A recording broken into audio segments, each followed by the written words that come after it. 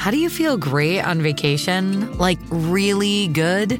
Easy. You go to Aruba.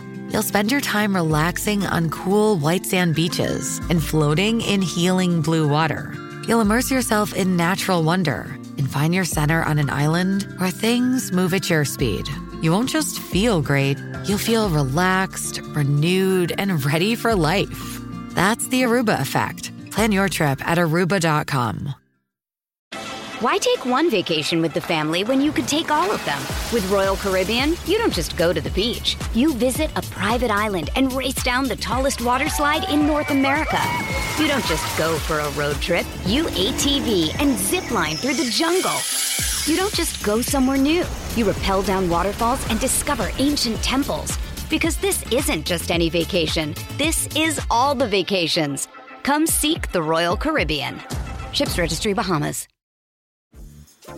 Dreaming of a better sleep?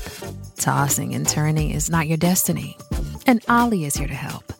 Ollie invites you to sink into sweet, sweet slumber to improve your mental and physical health and overall wellness. More than just melatonin, Ollie's ingredients help you unwind your mind for a delightfully dreamy drift off. Sleep is on the way at Ollie.com. That's OLLY.com.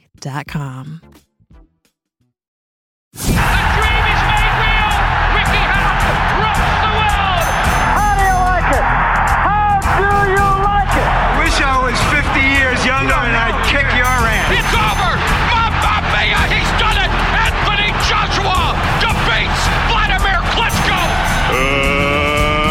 Let's get ready to rumble!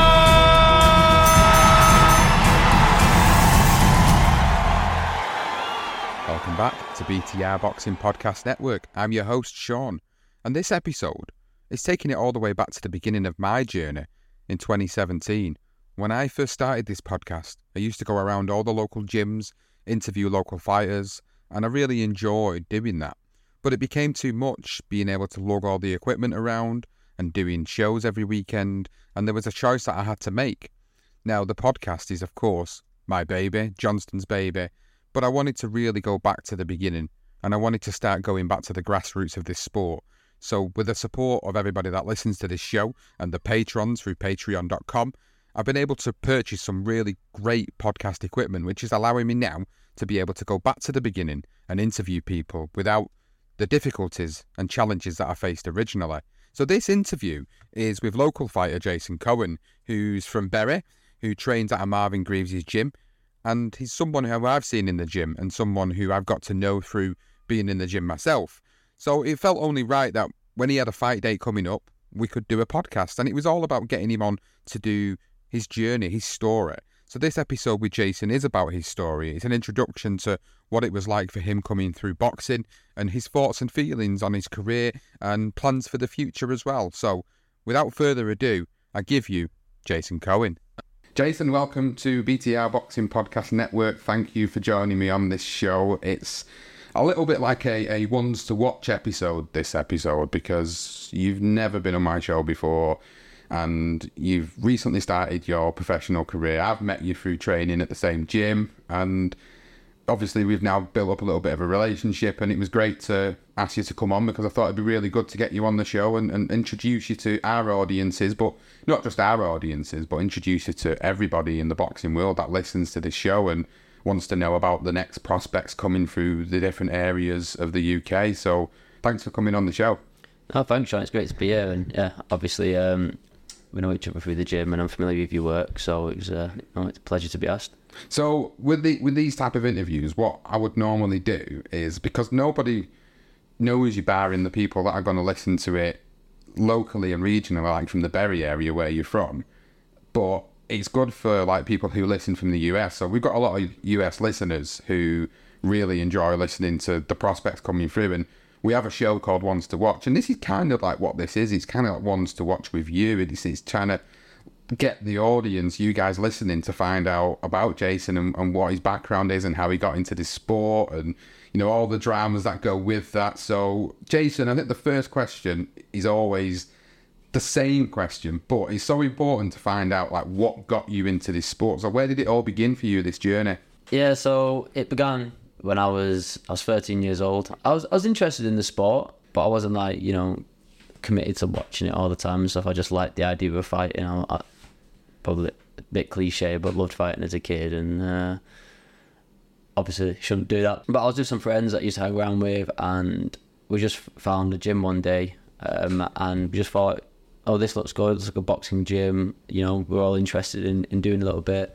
So we thought we'd go there, and I'm from Bury, but it was based in like Radcliffe area, and so we just travelled there when the sessions were on like Monday, Wednesday, Friday. And then I think there was like 4 of us to start off with, and then as it goes, some people stay, some people don't, and then 4 turned to 3, 3 turned to 2, and then 2 turned to 1, and that was just me at the end. And then that was a decision, like, do I want to carry on going every day? Do I enjoy this that much? And it was like, yeah, I love the sport. I picked it up really quick, like, and I enjoyed it and stuff. And it was like one of those things that, yeah, you sort of take fancy to, and you sort of get like sort of obsessed with it in a little bit. And so, I was at that point, I was 13 years old, so I was in school, and I had to get there on my own. So I was getting the bus to Radcliffe every night, and I was training, and then you start sparring, and then you start to do your runs because you realise you got to be fit to start sparring and stuff. So you just continue it that way, and then one thing led to another, and I picked it up quite quick. And it I think it was about 3 months into boxing, I ended up being asked to get my license, which was pretty good. And I was like, this is like amazing. Like, I've got a boxer's license, I've got a license to fight. And when you're like 13 years old, you're just like, this is like a license to fight. And it's like, this is a really nice thing to have. But yeah, and then we started the journey just on my own, and then working down at, it was called Dynamics at the time. It was in a gym, and it was ran by A.D. Lewis, who was the former British Commonwealth champion. And so it was great to have him around, because he'd have his belts and stuff, and he'd talk to you about that, and you're like, wow, we've got someone who has achieved something massive in the sport. And that's really like, it was quite inspiring in a way. So it's like, you go to that gym and you're like, I want to do what you've done. I want you to train me to get me to where you were at this point and stuff. So yeah, so we kicked on. We started fighting, getting some fights in, and doing pretty well, really. I think my first 4 fights, I had 3 wins, and when those 3 came by like stoppage. And so, then we started like fighting for sort of not area titles, so that's the professional game, but like the regional titles and stuff in the ABAs. So I won a regional, and then time went on, we moved on to national. I think it was called CYP, Championship for Young Persons. I'm not sure if it's still around now in the amateur game, but in my 10th or 11th fight, I got to the semi-finals of that, and ended up I lost to some guys to like 45 fights. So I was like, there's some honour in just going like, it's sort of getting to that point anyway. So yeah, and then you get a bit older and start getting into more, you're going out a bit more, and you're trying to go out with your friends, and you do all those things that you get told not to do and stuff. And it was like when I was about 17, 18, I think this was just after I won I got to the semi-finals of the nationals, and then things just didn't really go well after that. I think I started losing the sort of edge in the sport, and then I was like, is this something worth carrying on? And then like, didn't really have much money when I was younger, so I was just like, I had to work for everything that I sort of wanted. So I was working as like a pot wash and bartender and stuff whilst I was training, whilst I was at college. So you could tell like my days were completely full. So if you and boxing is one of those sports where if you want to do it, you can't just do it half-heartedly. You've got to commit to it if you want to fight, because it's hard for one thing, but it's also dangerous as well. And no one wants to go out there and lose, especially in the amateur game. So and then I picked up a few losses, because I think when you get to that level where you're having like 15, 20 odd fights, the level really starts picking up as an amateur, and you have to be really on it. And my sort of training wasn't, the diet wasn't. I was just going to fights like, I was like, I'll never turn down a fight. That was just my mentality. Like, I'll never turn one down. But I wasn't ready for these fights, but I was telling people that I was and stuff like that. So you sort of you're losing it a little bit. And then I was a bit, I was quite, because I didn't manage my weight properly. I was quite small and heavy for my weight. Because I was like a bit of a power puncher, like a bit of a sort of bruiser in the game. And then when you're at a certain weight, how the weight's going. Some of these amateur games, it's like height rather than how powerful you are. It's all about technique and style and skill. And if you're like some pressure fighter, and you've got someone who's inches taller than you and they can just outbox you and they're picking up the points. It's not about if you can throw the hardest shot, because one hard shot is worth 1 point and one tap is worth 1 shot. So I was finding it difficult at that level, and that's when I started picking up a few losses, and that was just about my training wasn't on point, my diet wasn't on point, and I probably needed, you know, a bit of arm over the shoulder and some advice at that point, but I didn't have that. And I just thought, you know, if I do this, I'm gonna have to do it 100%. Am I prepared for that? And at the time it was like I wasn't. So I just decided to take a new direction. After college I went to university, I got a degree, built myself a pretty good career, which I'm still in now. So it's IT, and like I always wanted to do boxing again, but I was like, if I do it, I know now if I go back in, I had 20 fights when I left the sport, and then when I was about 18, and then I was like, if I go back in, I'm going back in with 20 fights, so I have to take this stuff seriously. You know, I had years out, so I was like, that was at the forefront of my mind, like, no, I've got to focus on my career. And so I always pushed it to the side, did the odd training. So in the summers when I went home, I went back to the gym, did a little bit, never thought about competing again. And then it was only until, you know, the pandemic hit and everyone got sent to work from home, and I was in I moved home, and that part I was in a flat in Manchester, and I was on my own. My housemate went home for the pandemic and stuff, so I was just in my own. So I tried to bring my weight down a little bit, and then I moved back home, and then went to the gym. And I remember going back to the gym and thinking, I'm just going to pick this up for fitness, because I was working literally like 16 hours a day. I was like, this is the only thing I've got to do at the moment is work, because we're all sat at home on my own in a flat, so let's just work. So, but then you don't realise, like, when you're younger, and it's like you really get burnt out. So I was like, nah, I was like, this is really a sort of like taking its toll on me. So what I'm going to do is I'll go back to the gym, just do it for a bit of fitness. And I remember I was thinking, I've not checked my weight in a while, and when I was off, I was just doing the usual stuff. She was lifting weights, she was eating a lot of food, you know, doing all that, putting on a lot of weight. I remember I was about 85 kilos when I went back, and when I left I was 66 kilos. The last fight I had was around 66, I think I remember, and then I went back and I was 85. I was like, Jesus, like, this is going to be hard. I remember my first sparring session when I went back, and it was just with some of the kids, and none of them was experienced. They may have had like 1 or 2 fights, and I had 20. But after about 30 seconds of a 2-minute round, I was absolutely gassed, and I was like, this is hard. But like that feeling, that itch came back for the sport, and I was like, you know what, I want to prove that I was decent and stuff, and I was a good fighter, and I want to, like, and there's all these young kids now who are probably in the same position that I were, and I was like, and I could probably sort of, you know, show them what I was about. I'm not just this, like, you know, overweight kid who's come back, who's like tried to pretend that he had like an amazing amateur career and stuff. So yeah, so I just thought, you know what, I did a few spars, and then you bring the weight down a little bit, got a little bit better, you know, got back into the routine of things, and then I just thought, you know what, why don't we try fighting again? And so I went back.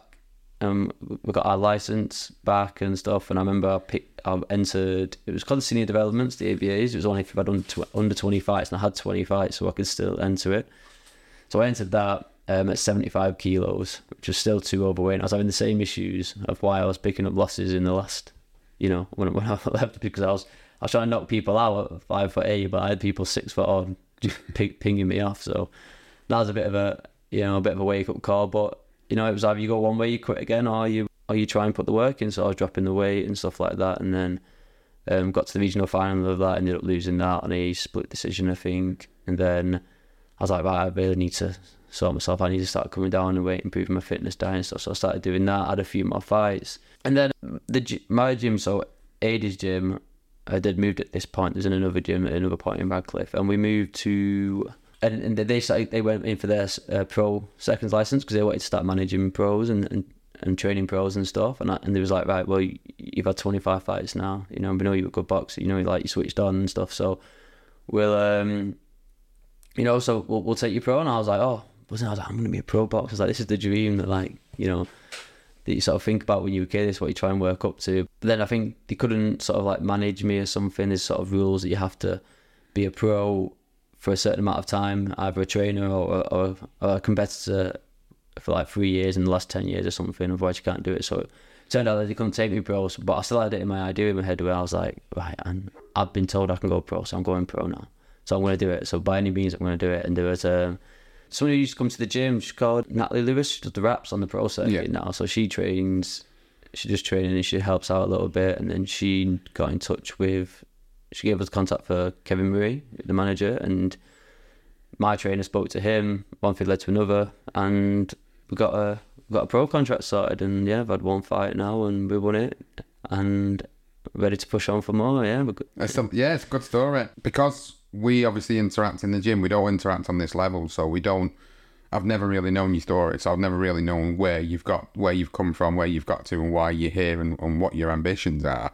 And just going back to your amateur career, talking about that now, people that don't know what it's like in the amateur side of the sport, they're a little bit sort of naive to how things are and the differences between the amateur and the pro side of the sport. So when you first started competing, what was it like for you? Was there excitement? Was the butterflies, nerves, everything that you kind of anticipate is going to happen when you first started getting in the ring with people? Was there any of that, or did you feel confident within yourself that you was going to be able to do this? For my first amateur fight?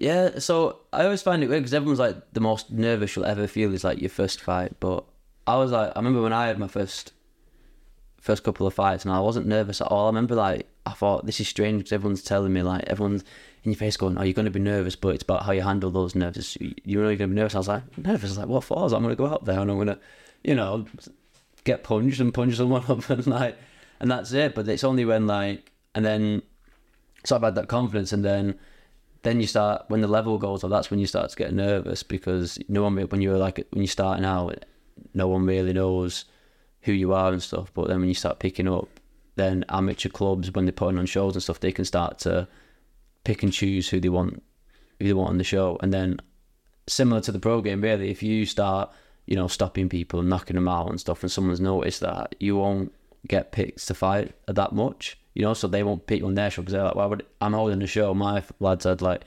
3 fights, 1-2, stopped on, and then this guy's coming, he's 4, stop 3, Hey, it's Kaylee Cuoco for Priceline. Ready to go to your happy place for a happy price? Well, why didn't you say so? Just download the Priceline app right now and save up to 60% on hotels. So whether it's Cousin Kevin's Kazoo Concert in Kansas City, go Kevin, or Becky's Bachelorette Bash in Bermuda, you never have to miss a trip ever again. So download the Priceline app today. Your savings are waiting.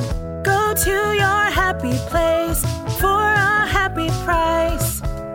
Go to your happy price, Priceline. Why take one vacation with the family when you could take all of them? With Royal Caribbean, you don't just go to the beach. You visit a private island and race down the tallest water slide in North America. You don't just go for a road trip. You ATV and zip line through the jungle. You don't just go somewhere new. You rappel down waterfalls and discover ancient temples. Because this isn't just any vacation. This is all the vacations. Come seek the Royal Caribbean. Ships Registry, Bahamas. This episode is brought to you by Pepsi Wild Cherry. Pepsi Wild Cherry is bursting with delicious cherry flavor and a sweet, crisp taste that gives you more to go wild for. Getting wild may look different these days, but whether it's opting for a solo Friday binge watch or a big night out, everyone can indulge in their wild side with Pepsi Wild Cherry. Also available in Zero Sugar. So grab a Pepsi Wild Cherry and get wild. We're not going to put him on, even though it was on that the list or something where you have in the amateur, where you go and check who to put people up against. Yeah.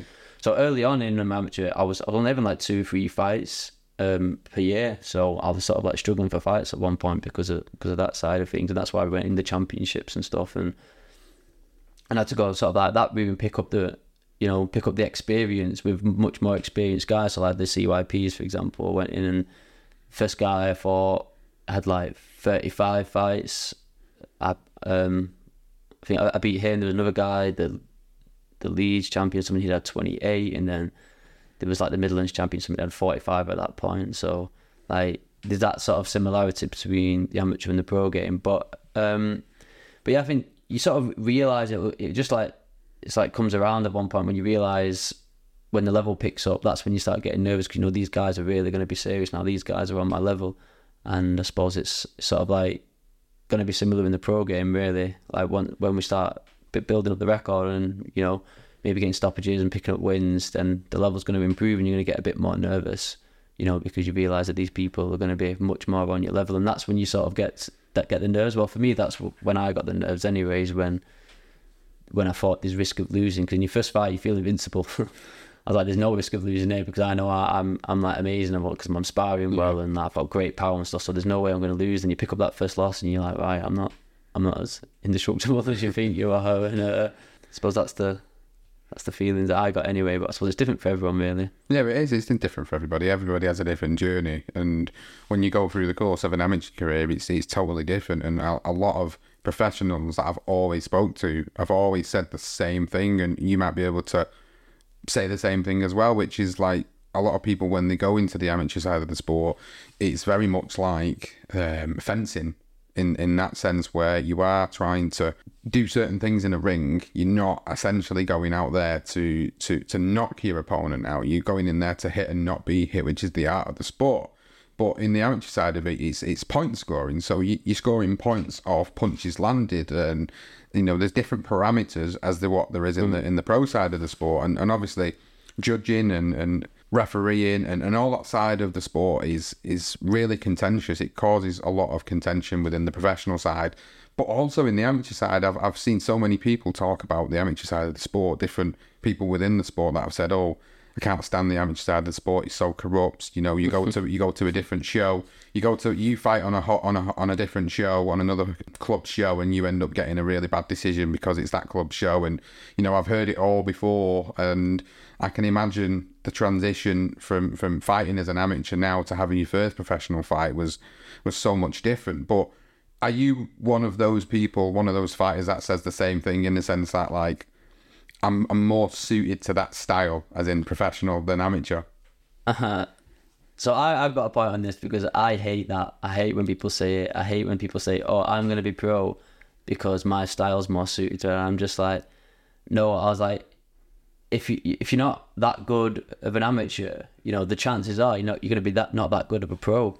So really, I think it's a bit of like a scapegoat, really, for people to say. I think you learn your trade in the amateur. I know it's a different sport, like, well, I say not a different sport, but it is like a different sport, really. Yeah. Like the style, the way it's scored, even like down to the events and stuff like that.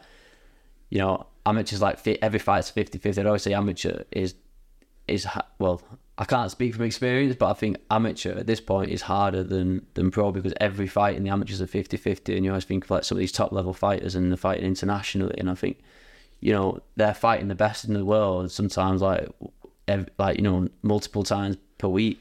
I was like, every fight being a 50-50. When you're pro, you might be fighting like once every 4 weeks, 6 weeks, 8 weeks, or whatever, and then you're building those people up to get to your level, and then you start doing 50-50s. But I think you really learn your trade in the amateurs.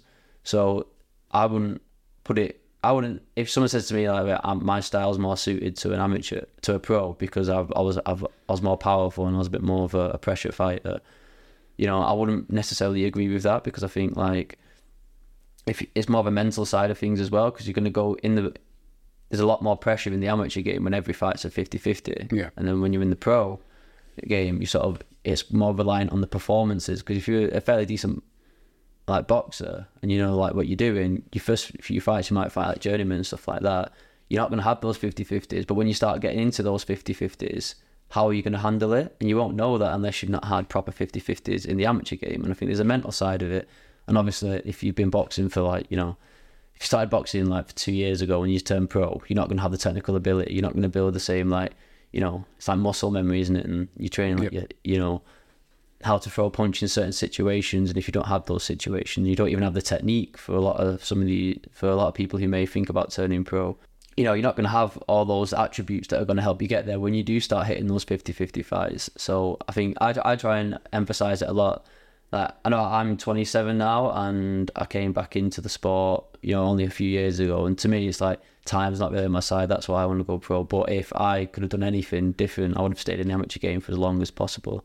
Especially if you see some of these amateurs now having hundreds of fights. Yeah. You obviously extreme example, Lomachenko, 400 odd fights, but one loss, and you see the technical ability is unbelievable. And so they start having these 50-50 fights, really early on in the career. So I really try and push that point, is be the best amateur you can and stay as an amateur for as long as possible, and then turn over pro, because that's when you're going to have the success. So it's I say, so as I said, like the chances are that you're going to be just as good of a pro as you are an amateur. Yeah, but you fight more often as an amateur, though. You could be fighting every single week. You could be out every week fighting different people. So you gain more experience in regardless of what maybe people's opinions are on it and how they see scoring and how they see going to other shows, etc., etc. But the thing is, you get more experience by fighting so many different people, so many different lads, and obviously for the girls, so many different girls. You get that experience by going on the road and fighting in different environments, and that's essentially what trains you up for that transition. If you are going to become a professional boxer, you need to be trained in the transition of being able to go to a hostile environment, to be able to go and fight a person that's going to be the favourite because they've got a better record than you, essentially. So you need that level of experience. Yeah. And then what you see is you get a lot of professionals that turn over that say similar things like I mentioned. And a lot of the time it's because maybe they can't get the fights that they need. Maybe, some people say, oh, well, I can't get the fight, so I've had to turn pro, or, there's nothing in this for me. And some will capitalise on the fact that they're able to turn professional, maybe because they've got a famous father who was a fighter, or maybe they've got someone within the family that's well known within the sport. So a lot of the time they don't necessarily have an extensive amateur career. And I'm referring to people like Conor Benn and Campbell Hatton. Them two in particular did not have an extensive amateur career. And this is why, like with Campbell in particular, he gets put on a pedestal because of his father. He gets put on a show really high up when there's guys out there that are never going to get the opportunity to be thrusted into a matchroom show. So, there are sort of certain ways and means in which people do jump the queue a little bit when it comes to that. But the point I'm trying to make is if you are in the sport and you're an amateur, you want to stay in it as long as you can, regardless of if you don't always get the result, even though you should have had the result. It's about getting that experience and getting prepared for that transition, because when that transition comes, it becomes even more difficult to be able to get that progression. And you've got to sign with the right people. You've got to train with the right people. If you don't get that either, then potentially your career is not going to go the way it's meant to go. So going back to you and your story, obviously you've signed on with Kevin Marie, who's well known in the Northwest. He's got a really, really great reputation for developing fighters through his management. He's obviously got his license. He's been a coach for years himself, so he's got all of the experience in the world. And now you're training with Marvin Greaves here in Oldham, and you've made that decision. So I'm just wondering how that came about, because obviously I know you weren't able to do it through Bury and Radcliffe, but what was it about Marvin? Was it a recommendation from Kevin, or did you see what he was doing with Mikey Gomez Jr.? What was it that sort of attracted you to his gym? So I wasn't really knowledgeable about local gyms at all. Like, I just wanted to go pro. In my head at the time, it was like, I'm going to go pro with Ada Lewis.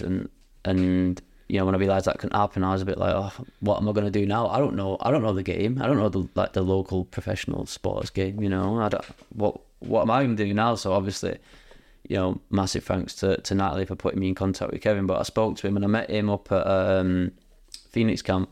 They don't train pros anymore, but I think Josh Holmes, Billy Dennis was there, and so I did a week of training there as like a trial, and that was I think he said that was like his base. Whenever he comes up to Manchester and stuff, that's where he'll come. And I spent a week training there. There was a day when he was down watching sparring and something, so I sat with him. I was just talking to him about things, and then at the end of the week, I don't think the trainer at the time was wanting to take someone on. I think maybe because shortly after that he ended up stopping training pro. So yeah. I don't know what happened there really. But then Kevin was like, right, okay, that's not one, but right, we'll he knows another trainer, Marvin Greaves, Oldham, who's like great trainer, proper like knows what he's doing, everything. So I was like, well, it's coming. Kevin's a manager, so I'm going to trust what he says. He probably knows. I'm pretty sure he knows what he's doing. And so he sent me down to meet me at Marvin's. Marvin has a bunch of pros there. Michael Gomez. There's a few prospects coming up as well there, and then we just had a week of training as like a trial period. But like I liked it. It was the first time when I as an amateur, it's different because like when you're being coached as a class. Yeah. You might have like 10, 15 amateurs maybe who are all preparing for fights. So having one-to-one time with coaches is a bit scarce, so you might get it when you're leading up to a fight, so you can ask to do some pads after work, after the training or something like that. But Marvin's gym was the first gym where, Marvin would spend a lot of time going over everything, and I was just like, I remember going home after the first week, and I was just like, wow. I was like, he's done things like, he's telling me exactly how to correct my technique. He's talking to me about how, what the pro game's like, because obviously I didn't know what to expect at this point with no fights. He's like, the things down to like when I'm in position, like grabbing my foot and moving it somewhere just to make sure that technique. And we still do that to this day. And I was just like, having that one-to-one time and knowing how, I was saying it, I was just with him before, and I was talking to him, I was like, how generous he probably is with his time. I was like, having a trainer like that, probably at my level, with a limited amateur background, someone who's willing to spend that time with me. I was just like, this is a really good gym. So we're there like 5 days a week now, and fitness, technique, everything we're doing, and he has good insight of how I'm doing, how I'm developing, and we'll talk to each other and stuff, and he'll say, where we're going wrong and where we're going right. We've just had the fight, so we'll sit down and we'll talk about that as well, like what we need to work on and improve, and now we're doing drills for that. So just I can see myself getting better and better every week, every training session really, and looking forward to next fights just so I can see for myself just how much these improvements are coming on. So it's like I'm excited to keep going with him.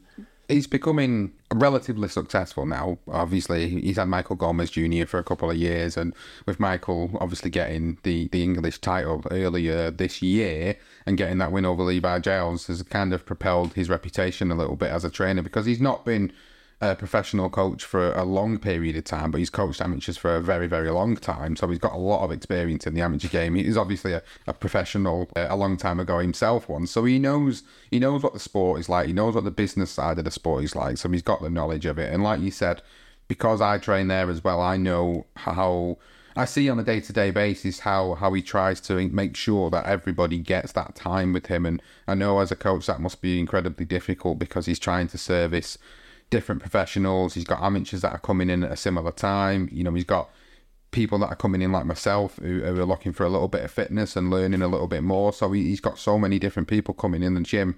To be able to get that time from him is really good. And I know he does a lot for the community around here in Oldham. So it's really good that your experience of him so far has been nothing but great, because you're learning different things that you haven't learned before, and it's allowing you to start developing yourself as a professional fighter. So professional fighting, this is where we now start to talk about what this experience has been like. You've only had the one fight so far. You've made your debut a little bit earlier this year in July, and I just want to know what that was like for you, the whole experience of building up to it and, being able to sell tickets. Of course, that's one of the biggest issues that professional fighters have, especially in the UK. In the US, they don't actually have to do this. So you guys listening in the US, your fighters don't have this problem. But in the UK, we have this issue where if you're a fighter on a show, you have to sell a certain quota of tickets to at least cover the cost of the opponent before you can even take anything out of it, if you end up doing. And then you've obviously got some deal that you might have with your manager, that you might have with your trainer, that you've got to pay a certain percentage out of that. And this is whole part and parcel of what UK boxing has always been about. So what was your experience then when you did the pro contract, you signed with Kevin, you're training with Marvin, you get your first professional date? How did the lead up to that go, and what was the experience like? Yeah, it's crazy really. You don't realise, unless someone who's close to you knows it, like you really don't understand. Like people tell you about it all the time, they'll say, right, you have to sell tickets, and... Okay, round two. Name something that's not boring. A laundry? Ooh, a book club. Computer solitaire, huh? Ah, sorry, we were looking for Chumba Casino. That's right, ChumbaCasino.com has over 100 casino-style games. Join today and play for free for your chance to redeem some serious prizes. ChumbaCasino.com. No purchase necessary. Void where prohibited by law. 18+. Terms and conditions apply. See website for details. Hey guys, it is Ryan. I'm not sure if you know this about me, but I'm a bit of a fun fanatic when I can. I like to work, but I like fun too. It's a thing. And now the truth is out there. I can tell you about my favorite place to have fun. Chumba Casino. They have hundreds of social casino style games to choose from with new games released each week. You can play for free anytime, anywhere. And each day brings a new chance to collect daily bonuses. So join me in the fun. Sign up now at ChumbaCasino.com. No purchase necessary. VGW Group. Void where prohibited by law. See terms and conditions. 18+. Lucky Land Casino, asking people, what's the weirdest place you've gotten lucky? Lucky? In line at the deli, I guess? Aha, in my dentist's office. More than once, actually. Do I have to say? Yes, you do. In the car before my kids' PTA meeting. Really? Yes. Excuse me, what's the weirdest place you've gotten lucky? I never win and tell. Well, there you have it. You can get lucky anywhere, playing at LuckyLandSlots.com. Play for free right now. Are you feeling lucky? No purchase necessary. Void where prohibited by law. 18+. Terms and conditions apply. See website for details. But they'll tell you that's what you have to do, and you know, and this is what the requirements are, and you're like, well, okay, that's fine, you know, I'll sell a few tickets, I'll do this. But then when you actually realise just how hard it is to do that, like when you talk about the differences between the amateur and the pro game, the amateur's all right because you just turn up, you fight, and you know that's one stress off your mind really. But the pro game, yeah, like it's all about selling tickets really, and putting on a show and making sure that you value for money really, because it's not just like selling tickets, like, you know, they're not necessarily that cheap. You know, you're talking like 40, 60 plus pounds, and that's a lot of money that people are paying to sort of come and watch it. I was happy with it. I was just like, I just want to buy it. Like, that's all I want to do. Like, I'm not necessarily like happy that, well, I'm not happy, but I understand the game, but you know, it's not the best thing I think for fighters to sort of like have to sell tickets all the time. I think it's a stress. It's a lot of stress, which I'll probably get into. But for me, it's like I'm like quite shy and like quite awkward really, and like I'm like a bit introverted. I like to spend a lot of time on my own. So knowing that I have to sort of like flip things around and like really start trying to push sales like some sort of salesperson is just like absolutely crazy for me. And I was just like, but that's what I have to do to sort of to make sure that I succeed in this game. You know, part of it is being a good fighter, but a big part of it at this level is being able to sell the tickets. I think that's one of the things that people really need to be prepared for. It's like an education thing. Okay, like we were saying before, like people say, "Oh, I'll go into a pro game because my style suits it." Be like, do you understand like what goes into this outside of the fight game as well? And I think that's what puts a lot of people off, and maybe turn into, you know, becoming an away fighter or something like that. But for me, I don't want to do that. I want to be a prospect. I want to, you know, take it as far as I can go, as the potential can take me. And yeah, and we just try to like do whatever we can really to sort of sell tickets. So I have friends and stuff, asking them and stuff, and use social media to us putting different videos out, trying to push things all through that helps.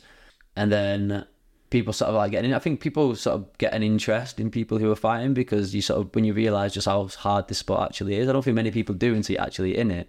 But fighting is just one thing, like I said, and then trying to promote yourself and stuff like that. And it can become a bit annoying for people and stuff, which you have to sort of take on the chin really, like keep asking everyone to share your stuff and things like that. But I think a big part of it was my amateur club. So Radcliffe Elite, where I coach as well. Like no one's gone pro there. We don't really know any pros other than Adi, but that was, you know, when his career was a while ago. So, you know, so I sold a lot of tickets through the club, and people were looking up to that as well. So that was a really big factor, you know, in sort of being able to help generate interest in ticket sales, and then, you know, people, you know, word of mouth and stuff like that. And we got posters made as well. So there was a graphic designer who helps down at the gym, and he was helping me put a few posters out and stuff like that, and we got them blown up, put them around the gym, people started building interest.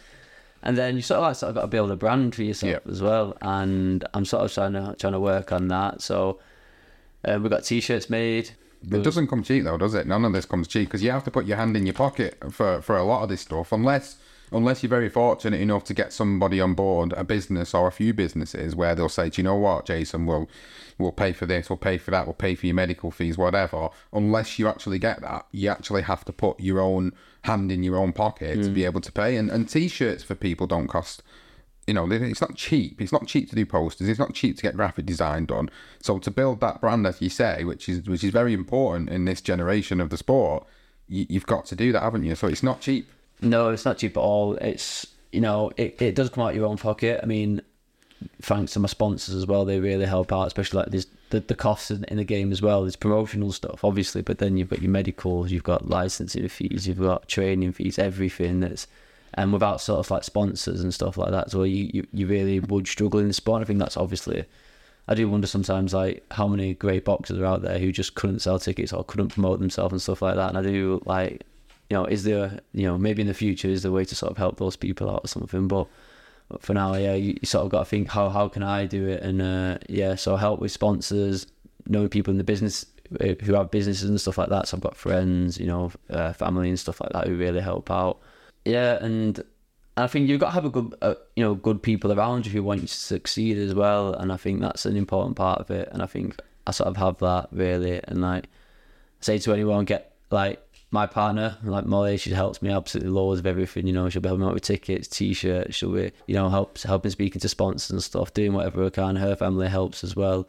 So I think having people, making sure you have a you know, group of people around you who can help, that helps, you know, that'll really help progress your career as well. But it's all something that you really need to be prepared for, I think, in the sport, and it's a tough one really. But yeah, I mean, building up to the experience was great though, because you sort of have to, especially if you're not used to doing those things, you have to, you know, have a different personality, I suppose, and you have to reach out to people. But it was good because I was out there and I was dropping off tickets to people, and there was people who I haven't seen since high school and stuff who wanted to come, and people who were just interested, and you're dropping off tickets. It's all physical tickets, so you're dropping them off face to face and you're speaking to them and they're asking about it. And I suppose that's like one of the things that I didn't expect would be like one of the best parts about the experience building up, is because you can just speak to people, you can sort of build that rapport with people. And that was really good as well, and I enjoyed. But again, that's one of the stressful things. Like you're training twice a day. You know, I'm working. I have to work full time because it doesn't really pay the bills yet. And then I was driving back and forth, you know, to people's houses, dropping off tickets. You're managing your social media. I'm driving back and forth, dropping off t-shirts and stuff like that. And you know, and you don't really make any money off it at the start unless you sell like a load of tickets or get some really good sponsors on board. Like. Yeah, so that's just like maybe a bit of an insight into sort of how difficult it is. And then you just like, you get to the point where you're just like, I'm a few weeks away now, you're like, I can't wait for fight night, because on fight night I know all of that stuff is behind me. I can't do any more. Like, I can just focus 100% on the performance. So obviously you can try and sell tickets and stuff as early as possible, but there's always someone, you know, last day, like, oh yeah, I'll have a few, you know, if he's going, I'll go, and all that sort of stuff. So yeah, but on fight night it was just like, it was like a weight lifted off your shoulders, and you're just like, right now I can just focus on just putting in the best performance possible. And I think that's a good side of it as well. So I think it's good to sort of embrace those, you know, speaking to sponsors and speaking to people and stuff like that. I think that's a big part of it, of the build up, that you sort of I didn't expect anyway, but that people should really embrace. I think that's good. And then just on fight night, just knowing that all that's behind you, you can just put in the best performance possible. And look, I think it's on about 100 tickets, which is fairly good. I think, you know, it's good. It's not bad. And then thanks to like my girlfriend as well, she was like, she got like posed as me, she was directing people to sit in like a certain area. So I think on some of the videos and stuff, there's like the camera turns and you can see everyone. It looks like there's loads of people there for you, which there were, to be fair, but there's all in that same area. And then I remember doing like interviews and stuff after it. Even being in the fight, you can hear everyone and stuff on the screen, and you realise it's like, it's a big thing for other people as well. And, you know, and hopefully that was a good night for everyone. And you sort of enjoy the night at that point, and that's what everyone keeps saying when you get there. It's like, just enjoy yourself, just enjoy. So like, how can I just enjoy myself? I'm hitting people, and something to hit me. Like, you know, this is competitive, brutal sport. Yeah. Like, but you mean just enjoy yourself? But when you're hearing the crowd screaming and like chanting songs, and they've got your t-shirts on and they're cheering you on and everything, I was just like, it's the best feeling ever, really. Part of the sport, which they say there's not many thrills that you can get as a human being in the world that are easy to replicate, and this is one of them. Being a professional boxer, going out there for the first time, or even as however many times you go out there to fight somebody, there's so many people that I've spoken to that said there is no other adrenaline rush that they've ever had in their life that matches that, and that unfortunately is sometimes why a lot of fighters do go on too long, because they try to replicate that, and once you leave the sport or you careers curtailed for whatever reason, you end up like trying to replace that and replicate that with something else. So you must have had that exact feeling, and throughout your life in 27 years, could you honestly say you ever had an adrenaline rush like it? No, it's fighting competitively is like just the craziest feeling, because you're nervous, like the build up, everything gets you got butterflies in your belly, but like that's like that put a lot of people off. I think that stops people from doing it. Like, oh, I hate feeling like that, but that's what keeps you going sometimes. Like, and then when you lift your hand, like if your hand gets raised at the end of it, it's just like all that. It's like that feeling of everything's paid off. But it's not just like turning up on the night. It's like this is a result of those years of training, the years of, you know, promoting yourself or whatever, and like having that adrenaline rush. You know, there's nothing really that can replicate that, I don't think. Well, you got your win in your first professional fight. It was a great performance from yourself, and you was able to get your hand lifted at the end, of course. And again, another rush of adrenaline is having your hand lifted for the first time as a professional.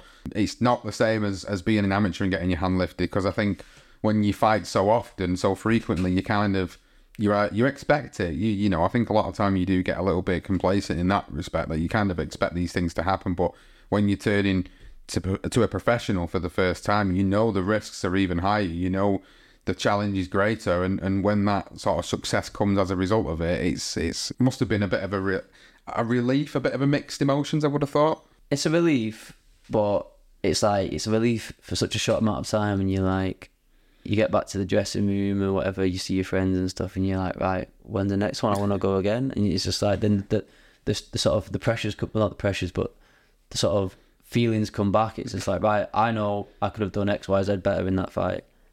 That's in my mind playing now, and I've got to move on to the next fight, and then we're back in training or whatever. And then you've got to think about those things. So you're always thinking about the next fight in a sense, and that next adrenaline rush, you know, like everything was so good. It's like, when's the next one? I was like, when I got out the ring, I was just like, I want to do this again and again and again.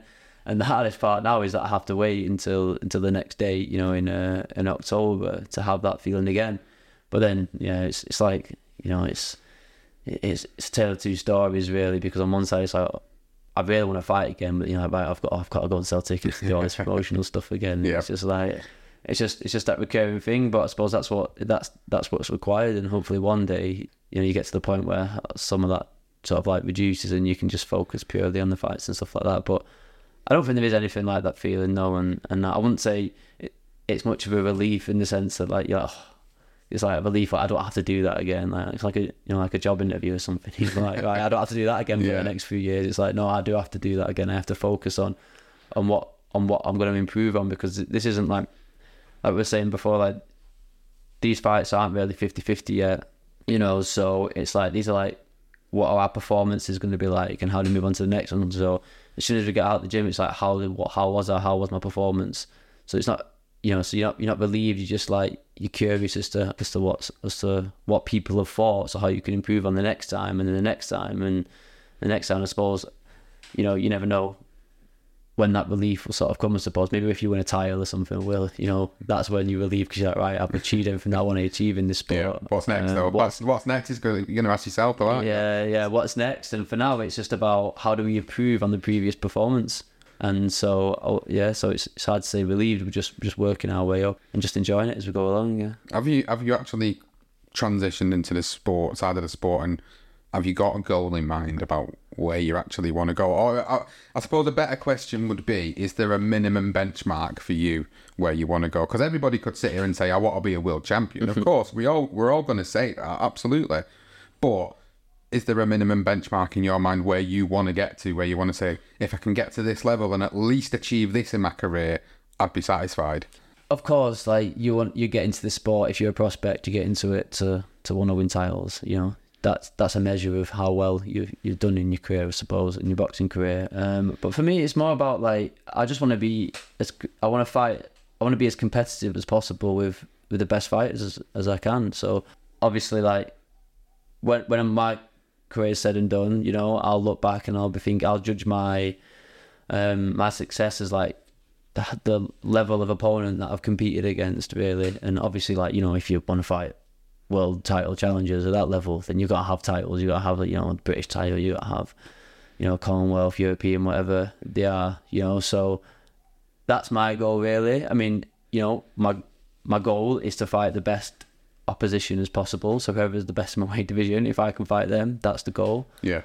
Obviously that's going to change as time goes on, but that I want to compete at the highest level possible. That's my goal, and obviously at world level is that goal, you know.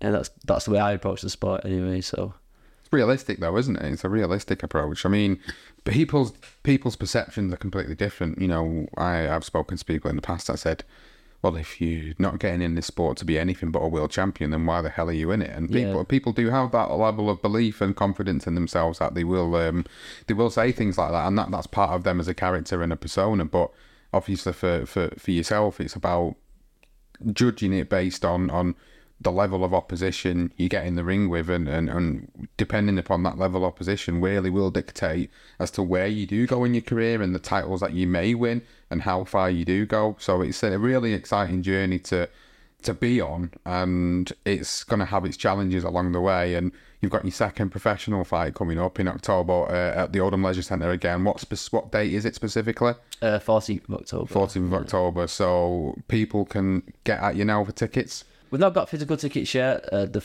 flyers haven't been released, but I think they're going to come soon. But if they've got an interest, they can definitely reach out, and I'll put the name down on the list and get a partner to sort them out when they're ready.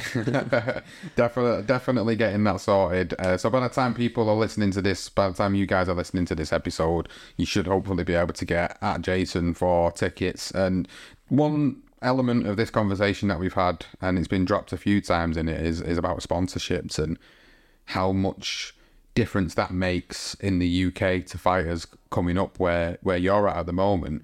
So those that have supported you, this is probably a really good opportunity to just kind of let them know, let people know who they are and give them a big shout out, because I know from all the years of doing this and the different prospects I've spoken to as to how important that really is for them to be able to cover all the costs that you were mentioning earlier, and how important that is to help you get yourself on that path. Because without that, how are you going to get there? Because as you said earlier, it makes you think how many other fighters that were talented had to quit the sport because they weren't able to get that level of backing or support. So who are those that are sponsoring you?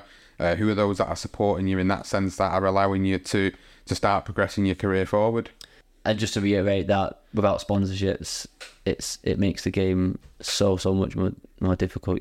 Ticket sales help with costs and stuff like that. I'm just, even just like promotion, and getting your name out there really helps with everything. So just to go through them, so I've got Sam's Gift, which is a local charity in Bury.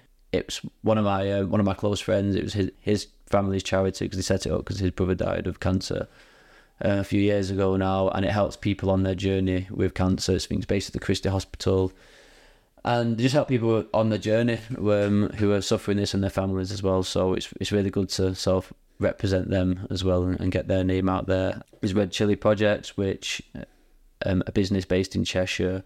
They work with ironmongery, so like distribution and stuff like that. So work on like big projects to sort of move, ironmongery and stuff like that. We've got Multiply, which is a good friend from university actually, who's interested in sponsoring me. He runs a business in Dubai now, I think it's like international now, but it's it's like a social media marketing firm. And then we've got VSF Garages in Bury, so they are so they work with like garage repairs and stuff like that. It's a local business that I met through. They help out with my amateur club, Radcliffe Elite, so I got in touch with the guy there, and he's willing to help me out, which is great as well. And having been able to support local businesses as well, it's like local supporting local as well. And then we've got High Grade, who he's one of the coaches down at my Radcliffe gym, and he runs like a boxing sports apparel company as well. So he helps me out with like ticket sales and stuff like that, and again, local supporting local. And then we've got the Sealer, which is another person who's helped me in my career, Liz Norris. She's helped me, by help. She understands like the game and stuff like that. So, I can speak to her about things. And then she has a cuts business now. So she did set the house seconds at at my first fight. And so we're just like sort of like helping each other out. So she sponsors me as well and trying to get her cuts business a bit more, out into the circuit as well. So yeah. All of them, just like brilliant. Thanks to all of them and for helping me out on the journey as well. And I look forward to sort of representing them going forward as well. Oh, well, absolutely. This is the perfect opportunity to say thanks to them. So big thanks to every single one of them businesses and people behind them, because without that level of support, it would be very, very difficult to start transitioning into this side of the sport and the business side of it, and being able to sell as many tickets and be able to promote yourself and be able to get all them social media posts and everything else that comes with this side of the sport. It is, as you rightly put it earlier, it is about building a brand. And they talk about some of the biggest brands in the UK. Anthony Josh is probably the biggest one that springs to mind with all the endorsements that he has behind him. And, if you don't ever get to that level, you want to certainly at least get to a level where it becomes self-sufficient, where you don't have to worry about medical fees, license fees, physiotherapy, anything that you need to get you in the best physical condition ready for fight. So it is really, really important, and we can't really stress enough how important it is. And I know you've got quite a few sponsors already, but of course, if people listen to this episode that are local in the Bury area or anybody in the Northwest area that wants to support you on your journey, what's the best way for them to get in touch with you? Yeah, just through social media, really, or they can contact me. I think on my posters of the previous fight are on my social media, so I've got a number on there in contact, or just directly through social media as well. And yeah, we're always looking out for people who want to help, and obviously I like to think of this stuff as like, I want to help you as much as you help me as well. So it's not just giving someone free money, really. I don't like to see it like that. I want to help businesses as much as businesses help me. So yeah, just get in contact. I'll get back to you as soon as possible and work on something in the future. Absolutely. Well, it's been a pleasure having you on the show, and it's been good to get to understand your journey through this sport so far and get to know a little bit more about sort of where your goals and ambitions are for boxing in the future. And for anybody that wants to follow your journey, they can get you on social media at Jason Cohen, can't they? You're on Instagram, you're on Facebook, any other socials? Yeah, so it's Jason Cohen Boxing on Instagram, which is my main one. Facebook, just Jason Cohen. I'm on TikTok as well and Twitter, but most active on Instagram, so that'd be the one to sort of get me through as well. Well, it's been a pleasure. Thanks so much for coming on the show, and I'm really looking forward to seeing where your journey takes you. No, it's brilliant, Sean. Thanks for having me on. Big thanks to Jason for coming on the show. I really hope you guys have enjoyed listening to his story.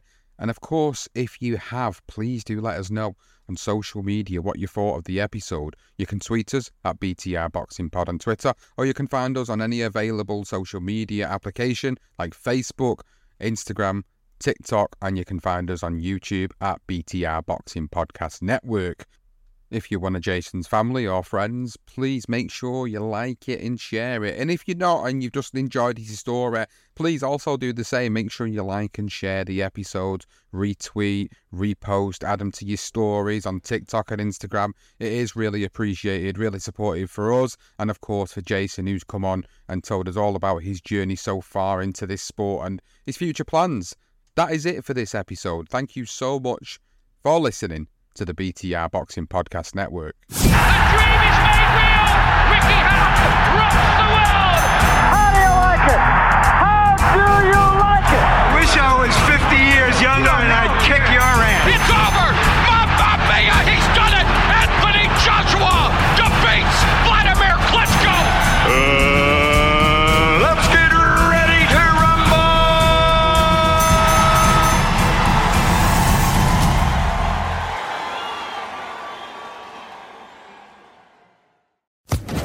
Social Podcast Network.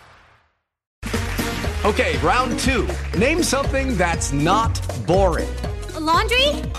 Ooh, a book club. Computer solitaire, huh? Ah, sorry, we were looking for Chumba Casino. That's right, ChumbaCasino.com has over 100 casino-style games. Join today and play for free for your chance to redeem some serious prizes. ChumbaCasino.com. No purchase necessary. Void where prohibited by law. 18+ terms and conditions apply. See website for details.